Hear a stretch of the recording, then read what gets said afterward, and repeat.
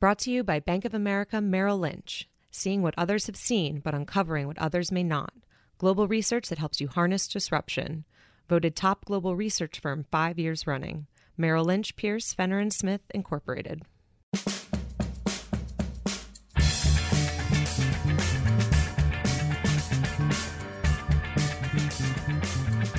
Welcome to Deal of the Week, Bloomberg's podcast on the world of mergers and acquisitions. I'm your host, Alex Sherman. This week, we finally addressed Donald Trump's election as the next president of the United States, but I'm hoping to do this in an unusual way, given everything that's already been written and reported on this.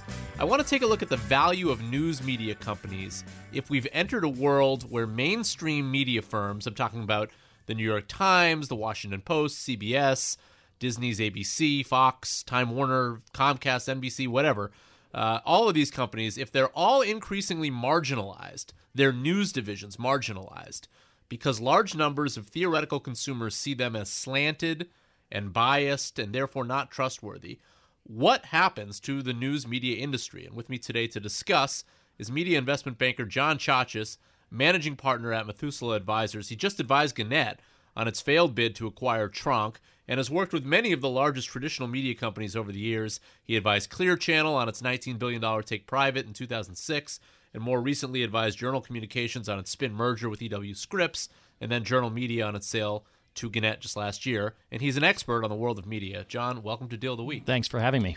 So let's get right into this. By the way, John and I were just on Bloomberg Television on Monday, where we discussed a little bit of this, and you can find that interview online on Bloomberg.com. But I wanted to have him on the podcast to explore this in a little more detail. Are we past the point of no return with mainstream media news organizations, where we operate in some sort of post-fact world, and therefore news organizations no longer command respect and therefore lose value to the consumer and to advertisers? I don't think we're past the point of no return.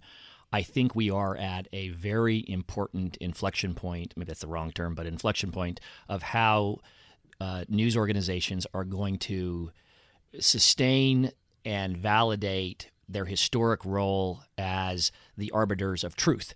And maybe that's the big issue, which is the big change isn't that people don't want to watch them anymore. In fact, there are lots of people still watching the news. I think this election cycle would tell us a corollary to your question.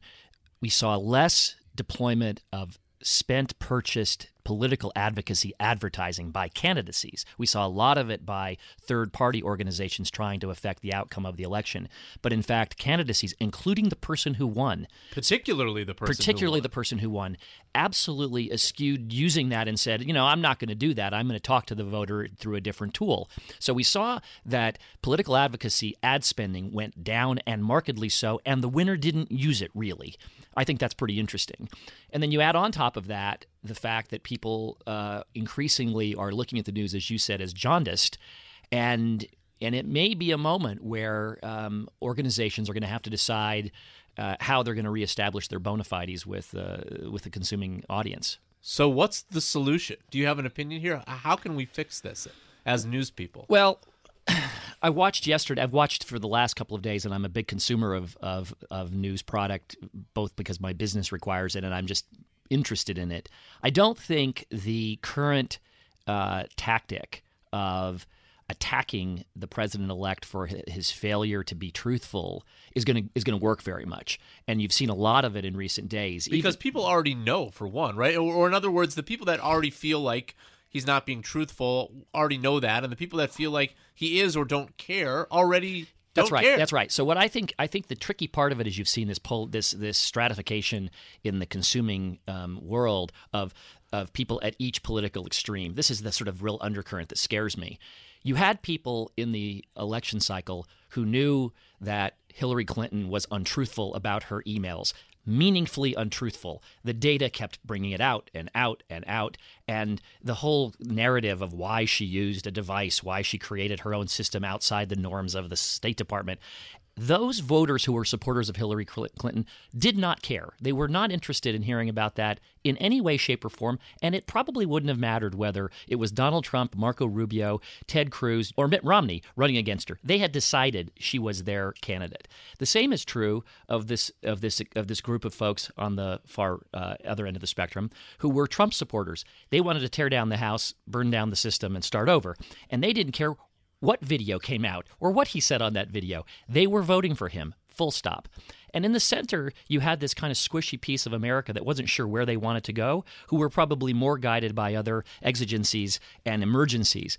So we've had this feed that's gone on to America's public with very defined points of view that has hardened everyone's point of view. And I'm not sure that it's that they don't care about the fact. I'm not sure they care about anything other than their fact. That's, to me, what's sort of coming out of this, is that the voter, it's very hard to change a voter's mind even if you have good facts. They are really in a trough that is their specific circumstance. So, the tricky part is how far can the president-elect go utilizing a direct voice to the consumer, either publishing YouTube videos or Twittering every day. And some of that is very fact-challenged, as I said the other day with you on television. I think the news organizations, the best way they're going to be able to combat this is a little bit like just putting the white, hot truth on things, but doing it in a very unbiased way, just presenting the facts. Put them on a sheet up on the screen and say, I'm sorry, we don't have any data that there were 3 million extra votes that voted against Mr. Trump that were illegal voters on the rolls. In fact, the data suggests from the following sources that there may have been a few thousand, in total across the entire country that actually voted who didn't show up. I think things like that the news media can do to reestablish that we are, in fact, the source of verified fact. What Donald Trump has tapped into is a vein, certainly in rural America, that urban America has a vision of what policy should be, and it is proselytizing that vision both in video on American news organizations and in print, and therefore it's not really credible anymore. That has taken a long time to develop, but it's developed to a pretty credible place. I want to talk about what this means for the value of news companies, but first a quick word from our sponsor.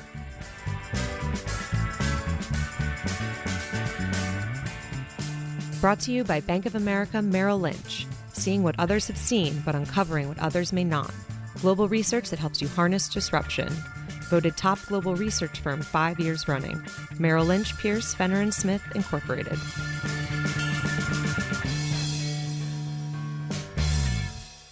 We're back with John Chachas, managing partner at Methuselah Advisors, a boutique investment bank that works with many of the largest traditional media companies in the country.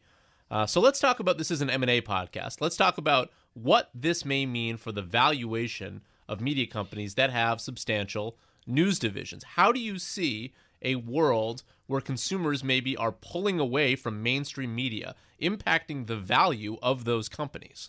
Well, I don't think that it is a draconian value destruction that happens. In fact, I might even make the argument that Fox, by identifying the effectiveness of feeding a steady diet of red meat policy to a particular demo in America who wanted to see it, created a very powerful news organization. I think the question is... A news entertainment organization. I think the question becomes one more of public policy, is how good or bad is this for America and its democracy and how we function as a people? And the Communications Act dictates that people who are owners of licensed media assets are to operate in the public interest. They are subject to the Fairness Doctrine and a variety of other things about fair and equitable time and treatment of things. I think what it may spell is the increased behavior of owners of media assets thinking less about being the delivery agent of truth and the news, and delivering the eyeballs, which is how they get paid and how they get valued. And in a sense, what I worry about is that we have an increasing number of what once were news organizations in the public interest, increasingly driven by their specific demo, which is not the center and purest form of news, but the form of news that attracts an audience which they can monetize. I would like to think that there is a world where a truly unbiased news organization can thrive and sort of win back a lot of disaffected people that I think are craving for a simple source of news that they can trust. And I wonder if I'm living in a pipe dream, or there is a world where we can sort of reverse the cycle of what we have seen in this election. And that's why I started this by, are we past the point of no return here? Are we just going to live for the remainder of my lifetime in a world where the news media simply caters to their audience?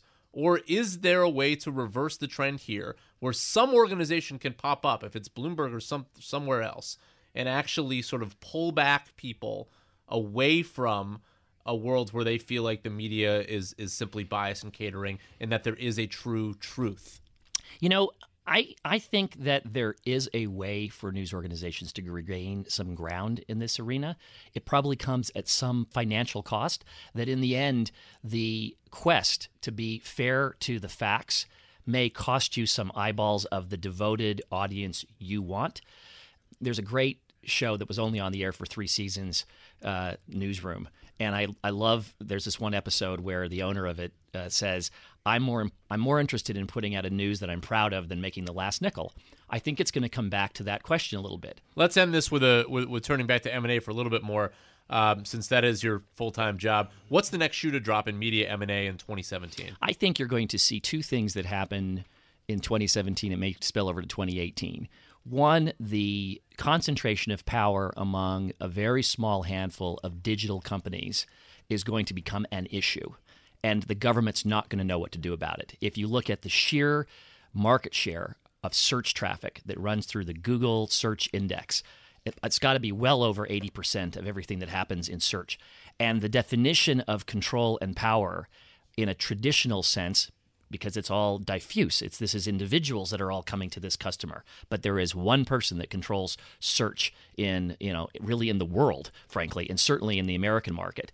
I think that the regulators are going to start to struggle with what to do about the increased concentration of power among. We've seen it a little in the EU, which has cracked down on Google a little bit, but not really in the United States yet. And I don't know that regulators really quite know how, because there are some real challenges to what concentrated power means. By the way, if you're expecting Google to buy Twitter, that would be an argument why they will not buy Twitter. That may be that's right. I mean, and I think so. We'll see. We're going to see more intrusive regulation trying to figure those sorts of things out. I also think we may turn the corner where a couple of the larger legacy media companies are actually the way Time Warner was acquired by AOL. Instead of the question being who's going to buy Netflix or who's going to buy some of these interesting high growth new digital economy companies, we may see some of those new digital economy companies whose securities are trading at extraordinarily high valuations. We may see them use their currency to buy some of the traditional legacy media companies that have massive but very mature cash flows, not growing as much, big market share, very profitable, and nowhere to go because their marketplace is kind of mature and there aren't a lot of regulatory moves they can make. I think we actually might see some activity where the digital guys start to step out a little bit and use their currencies to be the acquirers as opposed to the acquirees. Netflix would be sort of the king of that. Be a great example, or if HBO was separated from Time Warner in some manner, it could become a different. There are a variety of these really interesting assets that could become the next generation of buyers as opposed to the target themselves. John Chachas, Managing Director at Methuselah Advisors. A pleasure. Thank you, John. Thanks for having me. For doing part 2 with us. So that's it for this week's Deal of the Week. Remember, you can get all of our episodes on iTunes or Bloomberg.com or the Bloomberg Terminal or on SoundCloud or any app you use to listen to podcasts. And please rate and review the show if you have a minute. And also follow me on Twitter at Sherman4949, where I will tweet you propaganda and fake news, and you will listen because you are following me already and therefore have curated your news to hear only what you want. See you next week.